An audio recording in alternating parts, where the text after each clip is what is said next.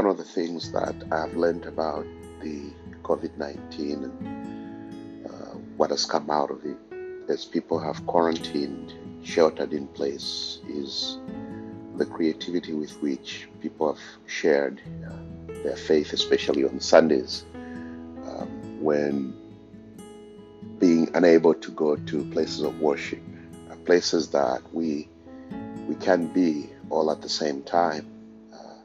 and yet we're able to see how people are worshiping, the creative ways in which they are worshiping in their homes, in their backyards,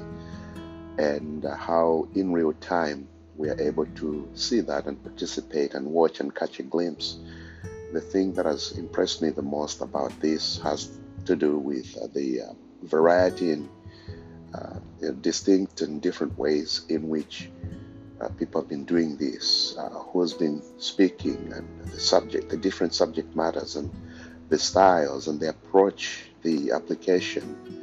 and just the depth of God's Word, the depth of worship styles.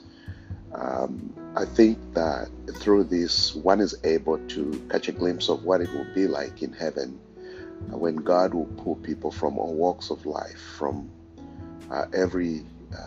crevice on earth, and bring them together at the feet of Jesus. Again, when one looks at this, one is able to come to just one conclusion, and that is that no one person, no one faith group, especially in a Christian setting, can claim monopoly of the truth and of the best practice in terms of worship. We all have just very different styles, and then we share the common denominator, which is the name of Jesus and the cross of Christ. And as we begin this Holy Week, set in motion by Palm Sunday, which is today, we are reminded again of the power of Christ to draw people from every nation under heaven, and yet claiming His name and confessing Him as Lord.